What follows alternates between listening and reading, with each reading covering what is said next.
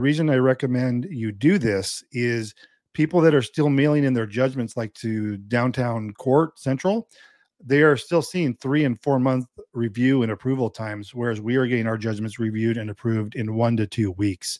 So definitely recommend that you do the online electronic filing.